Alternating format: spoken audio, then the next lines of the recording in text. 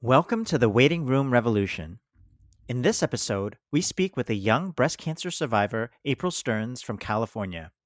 She is also the founder and editor of the Wildfire magazine and a podcast called The Burn, both dedicated to women under 40 who have had breast cancer.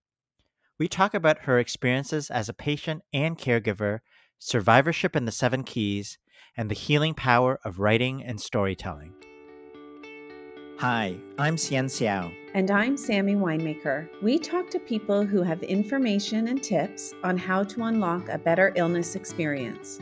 The Waiting Room Revolution starts right now. April, welcome to the podcast. Hello, thank you for having me. We're so excited to meet you, April. April, if it's okay with you, let's just jump right in. You are a breast cancer survivor, but a bit unique as you were diagnosed young at age 35. And then when that happened, you had just had a child. So what was that like?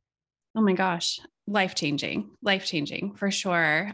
So yes, I was 35. It was 2012.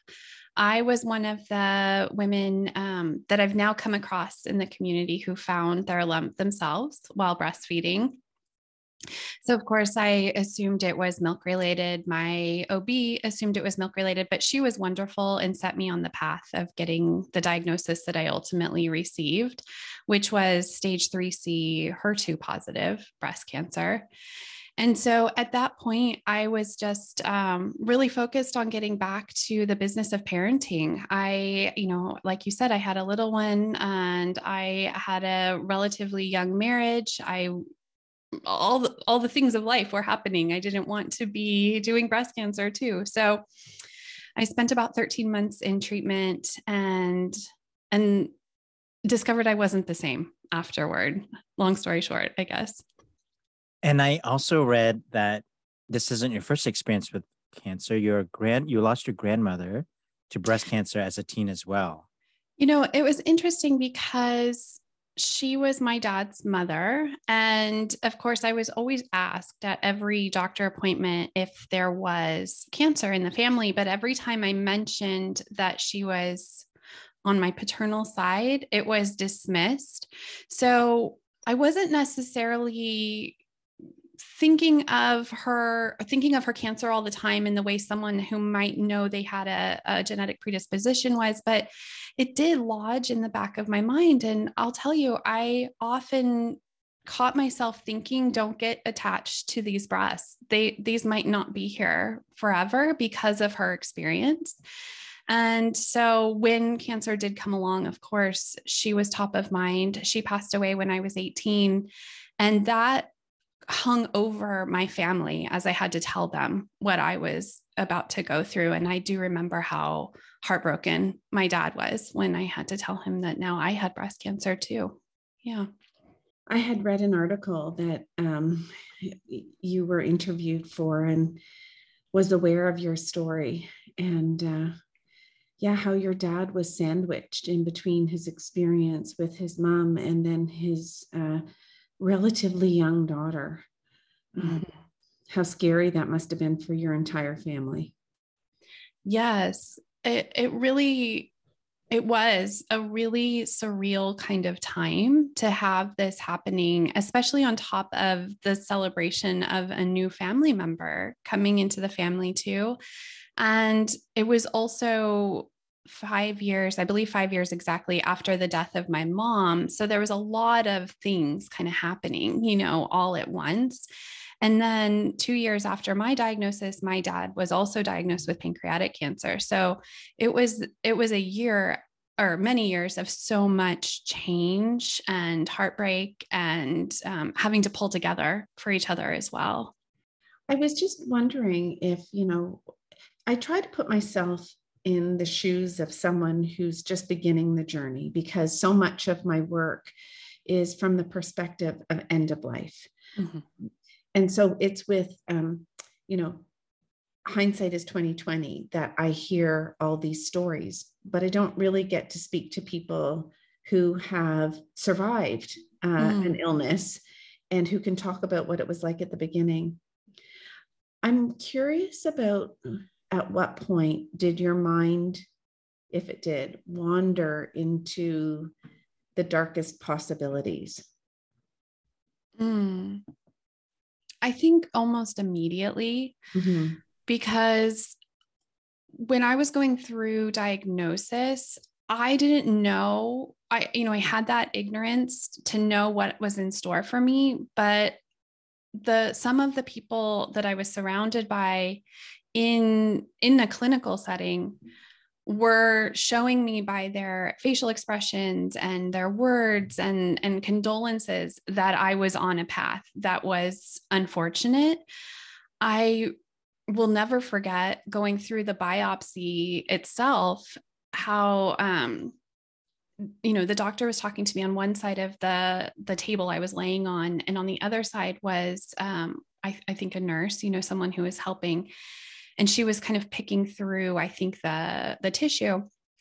She was crying doing that, and she was offering, I didn't know her, but she was offering to babysit my child. And so I was immediately struck by how serious the diagnosis was. And so I do remember a lot of late nights feeling so sad and guilty, especially for my child, that I was the one who had brought this big thing, this big bad into our house. And I think it took a really long time actually to have hope. It was from the very start a devastation that I was experiencing. April, did you assume that the end point was going to be death? I think I did, because my only experience of breast cancer to that point was my grandmother, who had passed away. And I didn't see any other young people when I looked around. It took a long time, several years, to see other young people. So I think my mind did that math and just assumed that that was what was going to happen to me. I will say although grave, my oncology team was very optimistic, and I did the path of having chemo first and then my surgery. And so I early on got really good news that my cancer had a full response to chemo. But even then, I still was looking for the other shoe to drop. Were you able to let go of that dark cloud ever? Like, have you let go of that? Such a good question. So we're talking 10 years now after my diagnosis. And by the way, congratulations. Thank you. Thank you. It's been an interesting year because I was surprised at how much grief I had coming into this 10-year mark. And it happened in March. And so it's been a few months now that I've been kind of assimilating this. And I had to tell my family, I want to celebrate, but I can't yet. Like, I need to feel kind of all the feelings. And I was so fortunate that my family was okay with that, and they waited until I was ready to celebrate. But I think part of it is because I haven't fully let go of the knowledge that I won't know if I survived it until I pass from something else. And because I've stayed in the community, I am losing friends. I just lost a friend 2 days ago. So I'm losing people all the time. And that makes it hard to feel like I'm only on the other side of that coin, I bet sometimes it's like you're looking in the mirror almost like, am I going to be next? Or sure. Yeah, absolutely. I will say, some people might listen to this and feel like, well, why would you stay in cancer then, if it's so devastating? But I actually have more hope and more, less fear, I guess, being in it. I understand that it could come back at any time. My grandmother actually was 10 years post her diagnosis when hers came back. So this year carries that weight for me too. But because I have seen so many people live so fully, even with a metastatic diagnosis, it's taken some of the fear out, hasn't taken the reality out of it. But for me, it's given me actually some solace to stay. I know you've listened to our podcast a bit, and I wanted to talk about some of the keys, but I just wanted to get your impressions first of what you think of our podcast and the waiting room revolution and the 7 keys and what we're trying to do upstream to give patients and families more hope? I really appreciate it. When I first was listening to your podcast, I was realizing that I haven't heard many, if any, discussions like this outside of just, between friends or, I feel very lucky to have people in my life who are open to talking about grief and talking about the realities of illness. But I hadn't heard a podcast like yours. So I really appreciate the work that you're doing. And it made me think also a lot of the time when my dad was going through his diagnosis and I was his caregiver. And I think it's interesting being both a patient and a caregiver. And I would have so appreciated your podcast during that time that I was dealing with just balancing that. I think when I was a patient, it was more just put your head down and get through it, and whereas a caregiver is more having to kind of balance a lot, including the grief part and the realities of the day-to-day. Where do you think this podcast fits into survivorship? So, even if you have an illness, but it's a serious diagnosis, even if it's curable, right? Even if you're going to survive it, do you feel that the podcast has any place for people like yourself? Oh, for sure. For sure. I honestly think that palliative care shouldn't be an end of life only thing. I think it's about quality of life. And so the work that I do with helping people write their stories, these kinds of topics come up a lot. And I think that if your podcast were somehow given to people upon their diagnosis, it would just make those conversations more okay to have, because I find that a lot of people are thinking the thoughts, a lot of patients are thinking them, but they're afraid of scaring each other, their family members, or they're afraid of coming across as if they don't have hope or something like that. Whereas when they're able to do things like, write their feelings and talk with other patients about their feelings, then, like I was saying, I actually gain hope from being around people who have a metastatic diagnosis, because it just takes some fear out and helps to hear some of the realities and be able to talk frankly about my own feelings. And so I think that if we wait to have these conversations, it's just too late. It's too unfortunate when it could really benefit a quality of life all throughout the diagnosis. Yeah. You've hit the nail on the head for us. The waiting room revolution is about being open, honest, and truthful. It's about talking about a possible future so people can prepare and live in what we call grounded hope rather than an unrealistic hope. It's the heart of the revolution, really, this idea of walking two roads, which is hope for the best and plan for the rest. I think so. Your first key definitely is the one that resonates with me the most. I think when I look back at my own cancer experience, I think I was too in the weeds and was surrounded by too many people who were just really scared, and so I don't feel like I had anyone to help me kind of guide what my experience was. I do feel fortunate that I had a positive experience. Things seemed to line up for me, and I know now how poorly some people, their experience can be, and they don't even know they're allowed to get a second opinion or, take any charge in their experience. For me, I was lucky and have been very happy with the care that I've received. And in fact, my oncologist is a dear friend now. So yeah. Was it difficult to put on a brave face for everyone? That's such a good question. I think the bravest face was for my child. My husband and I were really clear from the beginning that we would talk to her at, age appropriately and be open within our house, that I was going to need to be leaving the house. Like up until that point, I was home all the time with her. And then all of a sudden I was gone for chemo. And then I wasn't feeling well. And then I went through surgery and she couldn't climb all over me. And so we didn't want her to not know that we knew that it was hard. And so I felt like I tried to really kind of orchestrate an experience for her that in retrospect maybe was pretty exhausting to try to do for her. The good thing is that my husband and my in-laws were very involved. And so it wasn't just me trying to do that with her or anything like that. But I quickly ended up curating kind of a close group of friends who I could be myself with, I would say. There were some friends who it did take more energy and I just didn't have it necessarily in that moment. And so I think, maybe that's the zooming out. I just knew that I didn't have the energy to put a brave face on for everyone. Yeah. Yeah. Actually, that was the key, was my next question. Is called about the ripple effects, that it's Mm. not just about the patient, but it affects, there's ripples around. And we actually talk about forming an inner crew, or Yes. your close, your close circle.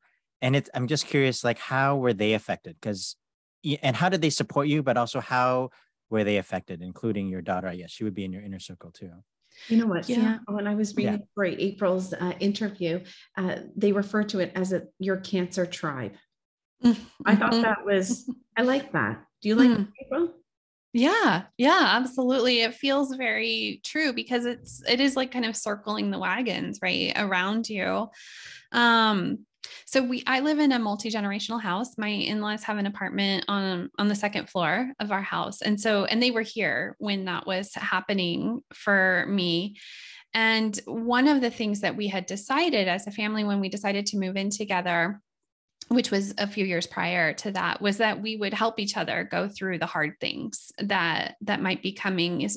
We were, of course, mostly thinking about my in-laws aging.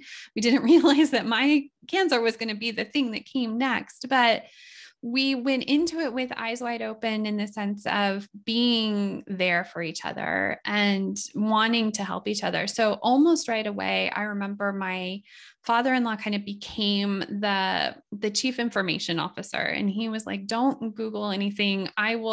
I'll look up anything you want to know.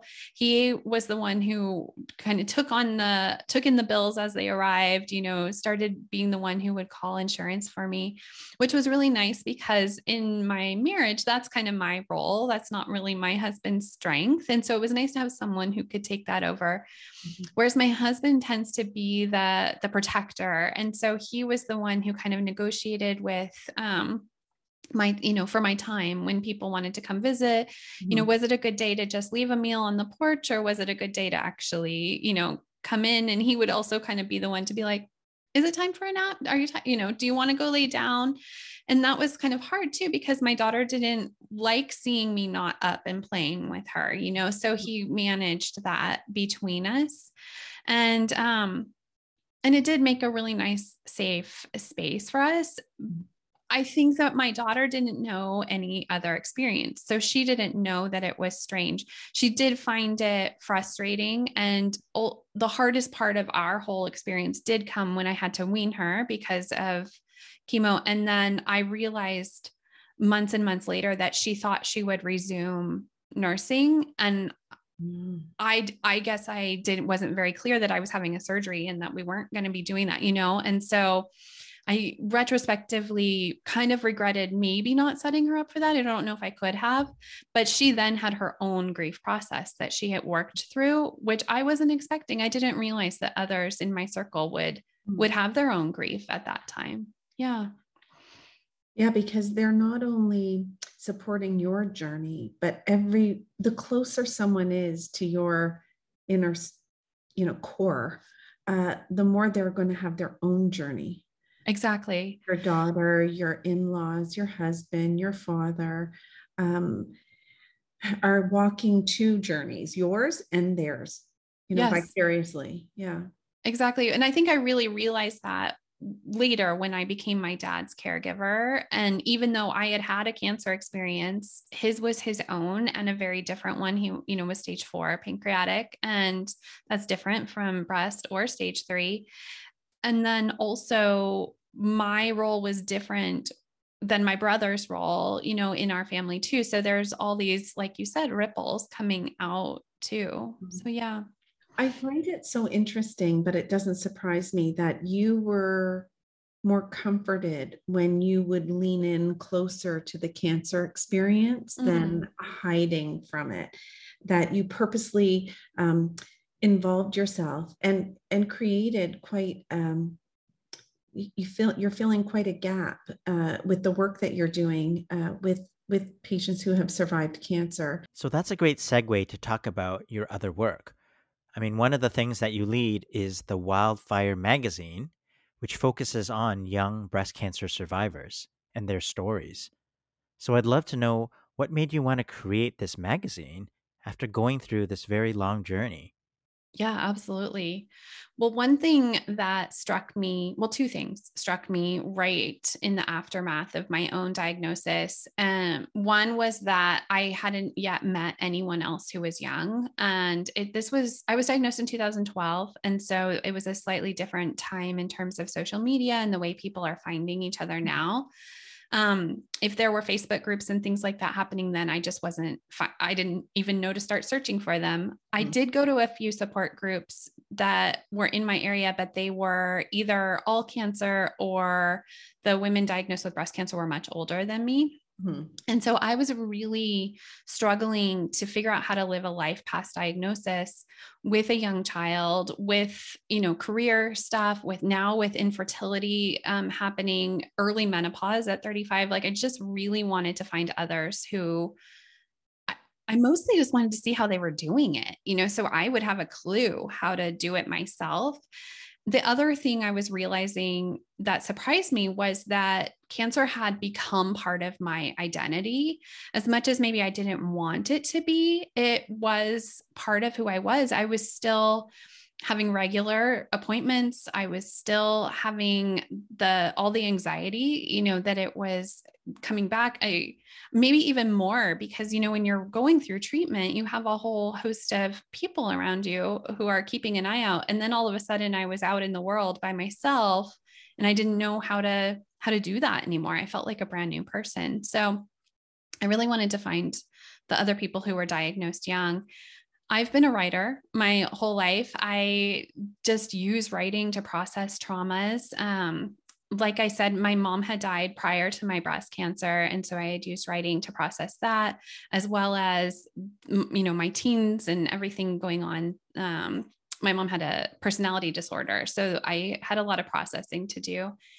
So I had been writing all through my own cancer experience. And so I was looking for others who were also writing. And this idea came to me to gather writing in a magazine, to make a space where we could read each other's stories, see each other's images, and maybe that it would feel like something we made for ourselves. It would look like a younger community. And so from day one, I set out to make it really beautiful. I didn't know what in the world I was doing. I mean, I wasn't an entrepreneur prior to that. I wasn't a magazine publisher. I just had this strong need to find others and to hear their stories. And I published the first issue of it in 2016. It was really small, very bloggish. My daughter's actually on the cover of that one. I just did what I knew how to do. And yeah, but the things that have stayed the same is that every other month I publish. Now it's in print. It's got 30 contributors in each one. It's people from all over the world. What we all have in common is we were all diagnosed under 50, at least initially. I have all stages of breast cancer represented in every issue. And I publish on themes related to survivorship. So I'm just finishing up working on a money and cancer issue. It's the first one we've done that's money based. Just prior to this, we did a body issue. We do intimacy. We do fertility, mental health, all of the topics that we're all grappling with. I like to boil it down and then help people really tell their stories. And it's been incredible. It really has. You know what? I looked at the cover of the mag. They are so gorgeous. It Oh, is thanks. like coffee table gorgeous magazines. They're so beautiful. You've done such a good job. And that's just the cover of them. I know what's inside is even better.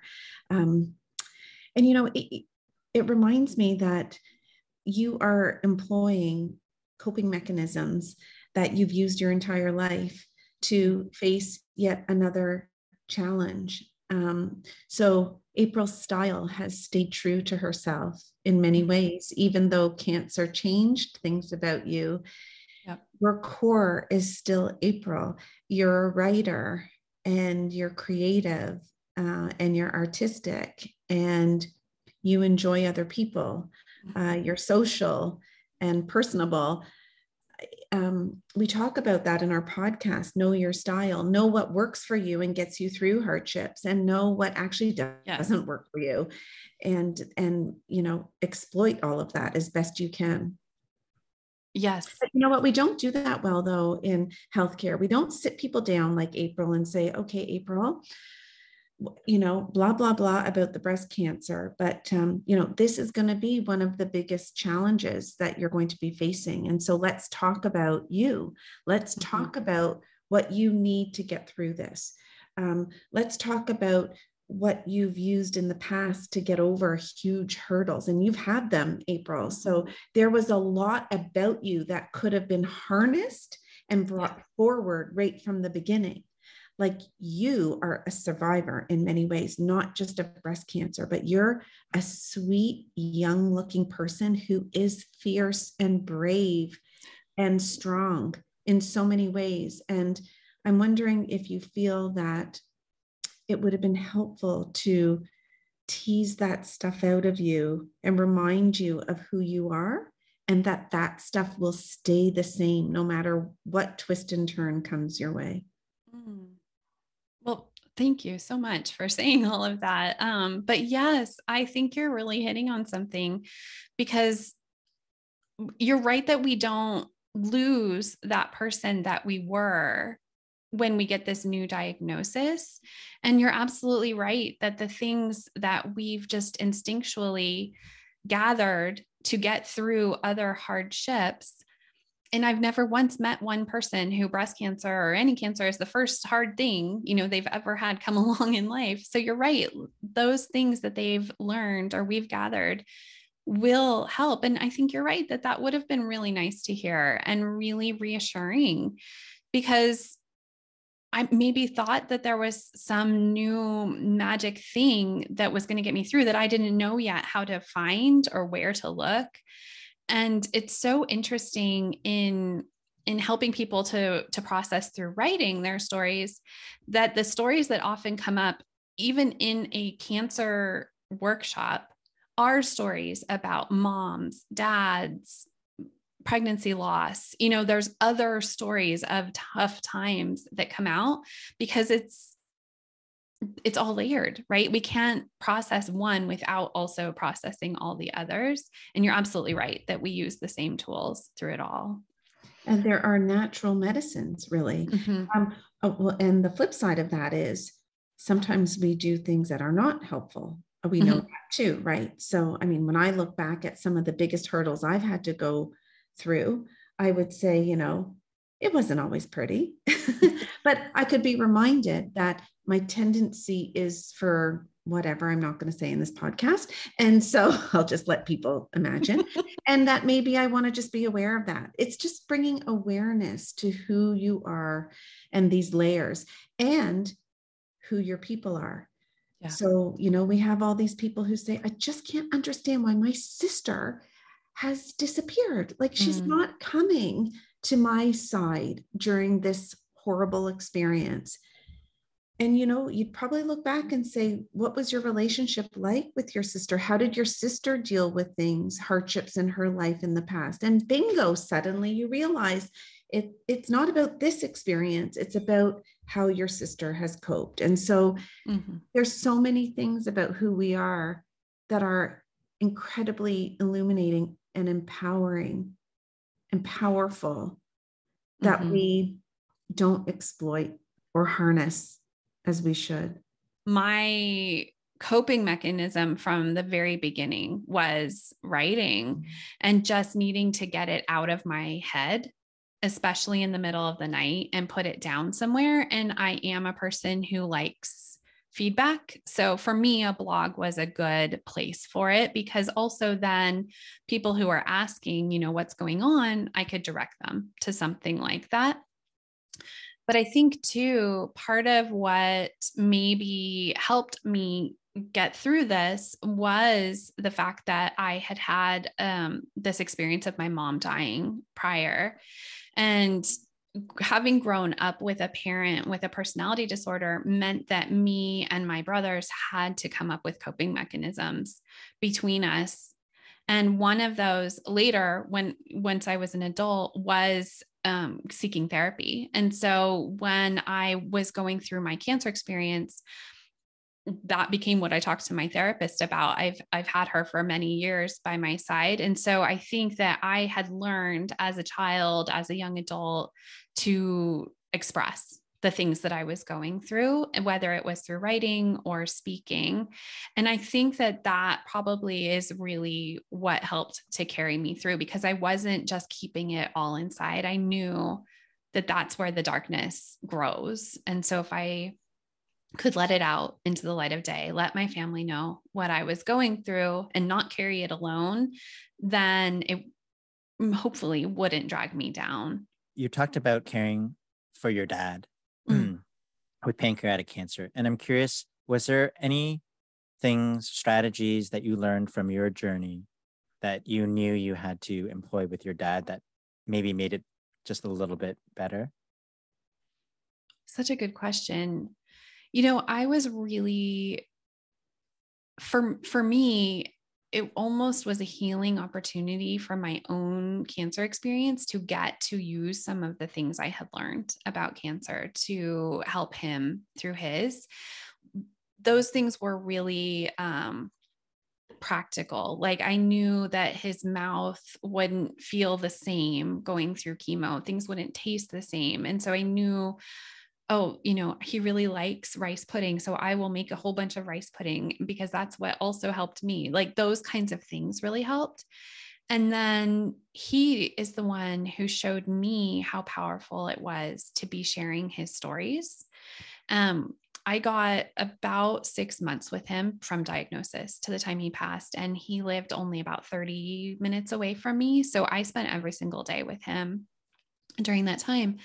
And so that's a lot of driving to chemo, sitting with him in chemo, and then also being at the house with him. And he told me all of his stories during that time, the stories of my childhood, his childhood. I grew up on 50 acres. He told the story of the land. And he really, or maybe we gave each other the power of that storytelling as solace, as community, as legacy. And it really, I can't hardly even put into words how powerful that was for me. And I'm just so relieved that I could give that to him. I could just be present for him during this period of real significance for him in his life. Yeah. Was there anything, April, that you would want healthcare providers to know that wasn't helpful? Like, do you remember moments? Like, I'm thinking when that person at your bedside was looking at your breast tissue and crying, not helpful. Not helpful. Okay, Not but helpful. were there other small or big things that you can think about that you want all the healthcare providers that are going to listen to this to know? Yeah, I've thought about it. I actually have helped women write letters to healthcare providers, especially women who've had a delayed diagnosis. In the young breast cancer community, that can happen where you're just told you're too young to have breast cancer. And so it takes a long time to get there. So in doing that work with women, I've looked back at my own experience and wondered, like, even though I had a very positive experience, I felt like I had expediency. Were there moments? And one area that I wish could have been a little bit different was that if from the very beginning, someone would have said, I think you might want to bring someone with you. Because I ended up at that very first appointment where I had my mammogram and then an ultrasound and then got told I was going to have a biopsy.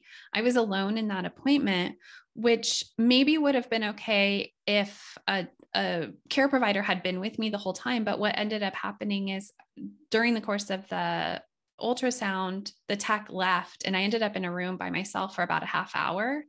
And it was one of the darkest moments of my entire experience because the mind just runs and I knew something bad was happening and no one was there to, just hold my hand and say, okay, just breathe and we'll face this. Whatever it is, we'll face it together. Instead, I really felt my mind unraveling and as the anxieties really grew. So I guess that's just one area where if someone could have said during the scheduling or some part of the process, like, this is a serious appointment, maybe it's going to turn out to be nothing, but it would be really helpful to have a friend or a spouse with you. Yeah. That's really good advice. And again, you remind me of something Sienna and I have talked about a lot and actually named our movement or our revolution after the waiting room. So this idea that, the physical waiting room is just so awful, but the philosophical waiting room is just as bad, like just lying there waiting by yourself. I remember I had an ultrasound of my armpit because I felt a bump. This is some years ago. And because of the work that I do, of course, my mind went to the darkest places. And I remember getting the ultrasound, being there by myself. The ultrasound tech had like a very poker face, and I was looking at every single speck of her face to see if I could pick up on anything. And she had been trained well. There was nothing. And then I said, oh, she would smile if it was fine. Oh, it's bad. Then she left the room to get the radiologist. I thought, why would the radiologist come in? Probably because they knew this was a doctor lying on the table. I don't know if a radiologist comes in every time for the average ultrasound, but it alarmed me that she was going to get the radiologist. Anyway, I'm fine. It ended up being fine. But I just remember those moments being like, oh my God, I'm about to get a diagnosis. It's about to come. Like, this is my final moment before I'm told. It's very scary waiting. And we think that getting any information is better than just being suspended like that. Yes. Bring it on. If you're going to tell me, just come back in the room and just tell me. Right. Yes. Because otherwise you're, like you said, you're left trying to come up with the information yourself based on the lack of information that you've been given. And it's scary. Yes. The waiting. Is any information better than none? Yeah, I think so, because I have experienced other situations, where I've been told no news is good news. And then that isn't necessarily true, And so I think I am a advocate of just communication, at every step of the way. Absolutely. Or at least knowing who the people are on your team, who you can go to for answers. I've learned now, my oncologist will advocate for me almost in any medical situation. Now I've had, other tests and other things. And if, he checks in with me, if I'm waiting on something and he feels it's been too long, he'll send a message for me. So maybe it's also knowing who you can turn to for the answers too. You've just gotten yourself busy. That's what you're doing. Exactly. I'm so curious if you can tell us what some of your biggest dreams are for Wildfire and the work that you're doing. Oh, absolutely. So, I told you how it started as a magazine, and along the way, I discovered that people need help to write their stories or permission to write their stories, maybe some writing prompts to get the wheels turning, especially people who haven't ever considered themselves writers or maybe didn't use that tool to overcome other traumas. So it started gathering people together in small Zoom groups, and that's been going on since 2020. And now I have a podcast also where I bring stories out of the archives and we talk about the craft of writing. So my next thing I would love to do is go back to gathering in person and do some writing retreats. I actually got to do one this summer just to try it out, where women came from around California to a place where we could do writing and hiking and just, be together in nature and be together in community. And of course, it's wildfire. So I wanted to burn some of our writing and let go of big things. So that's kind of the next big thing that's on my horizon, is getting back to some of those in-person gatherings where we can actually, hug each other instead of through the Zoom screen so much. Yeah. I mean, it's amazing what you've been able to do and build this community using social media and virtual platforms, but then not forgetting the power of the written word and paper books and magazines, reading and storytelling, and hearing that through each other's own voices. Yeah, it's incredible what's happening online and in a medical space with social media for sure. But I have compiled kind of the best of, I have 7 years of magazines now. So I will have an anthology coming out. Yeah. In October, I'm doing a 50 women under 50 diagnosed with breast cancer kind of anthology too. Yeah. Yeah. So the anthology is being published, right? And how will people be able to get it? Will it be It'll be on online? Amazon. It'll be both in a digital format and in an actual book format as well. And that's just your writing, but you also have a podcast. It's called The Burn.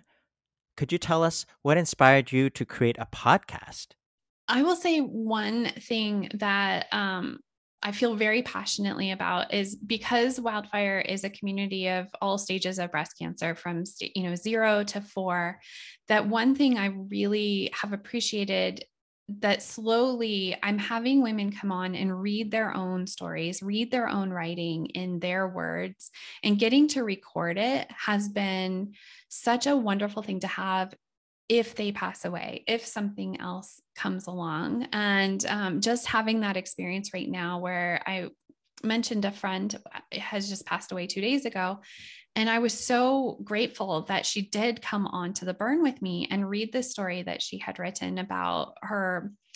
It was about many generations of breast cancer in her family. And to have it on paper is wonderful, but to have her reading her story and to know that I can share that again and again and again, and to have that for her family, that really feeds me, I think, right now, and lights me up. But I don't only invite, the metastatic patients to come on with me. I think that hearing our stories in our own words and our own voices is so special. And I love getting the backstory, tell us, why did you need to write this story now? And getting into why was it important and where was that vulnerability? And then just getting into the craft of writing and hearing how people use it as a tool of many in survivorship. That's been really wonderful to hear. And then, obviously I hear also from listeners who are so inspired by it too. And that really lights me up as well. And so why do you think writing the stories and hearing them read aloud, why is that so powerful, do you think? Oh, exactly. And I think there's something really important to putting it in your own words. I have experienced that a lot of people in probably all cancers, but in breast cancer, that's my main experience. When we meet one another, we tend to rattle off our diagnosis and, stage, age, type, maybe something about our treatment. And it's all the words we've been given to us by someone else. You described it as this whole different language, and so we take it on and then we say it to each other. But when we slow down and really get into writing what we feel, then we start to put it in our own words and put the emphasis on the parts that are important to us. And sometimes that's really different than maybe someone else telling us what's serious about our experience. For me, my whole thing was, how is this going to land with my daughter? But that wasn't necessarily important to the team that was trying to save my life, so it's different, but I needed to talk about that part. And so that's what came out in my writing. And it's something different for everyone who comes in, but there's these threads of commonality too. In the workshops that I do, we always make time to share for anyone who wants to share. And every time someone reads their story, everyone's nodding and everyone is saying like, yes, I can recognize myself in that, even if it's slightly different. And that adds a layer of healing as well. It's that not being alone in it anymore. We often end our interviews with a question. So like, what advice would you give to patients and families just starting out on their journey? I think the main thing I would say is strive to get to the truth. And whether that's, in conversation with others or just in conversation with yourself and a pen and a paper late at night, I have found that having that as my compass, my North Star, just always striving to understand the truth of a situation for myself has been an unburdening for me throughout the process and something I can come back to. And sometimes the truth shifts and changes, or it's under many, many layers of other truths. But I would just say, stay vulnerable, stay open, and that will make it at least a little less hard, I think. Mm-hmm. Thank you, April, for joining us today. Mm-hmm. Thank you. Thanks, you guys. Thank you, April. Thanks for listening. Don't forget to rate, review, and subscribe if you haven't already. You can visit our website, waitingroomrevolution.com, to learn more about our movement and how you can join it. The podcast is produced by myself, Kayla McMillan, Valerie Bishop, Shilpa Jyothi Kumar, and Maggie Sivak. Our theme music is Maypole by Ketsa.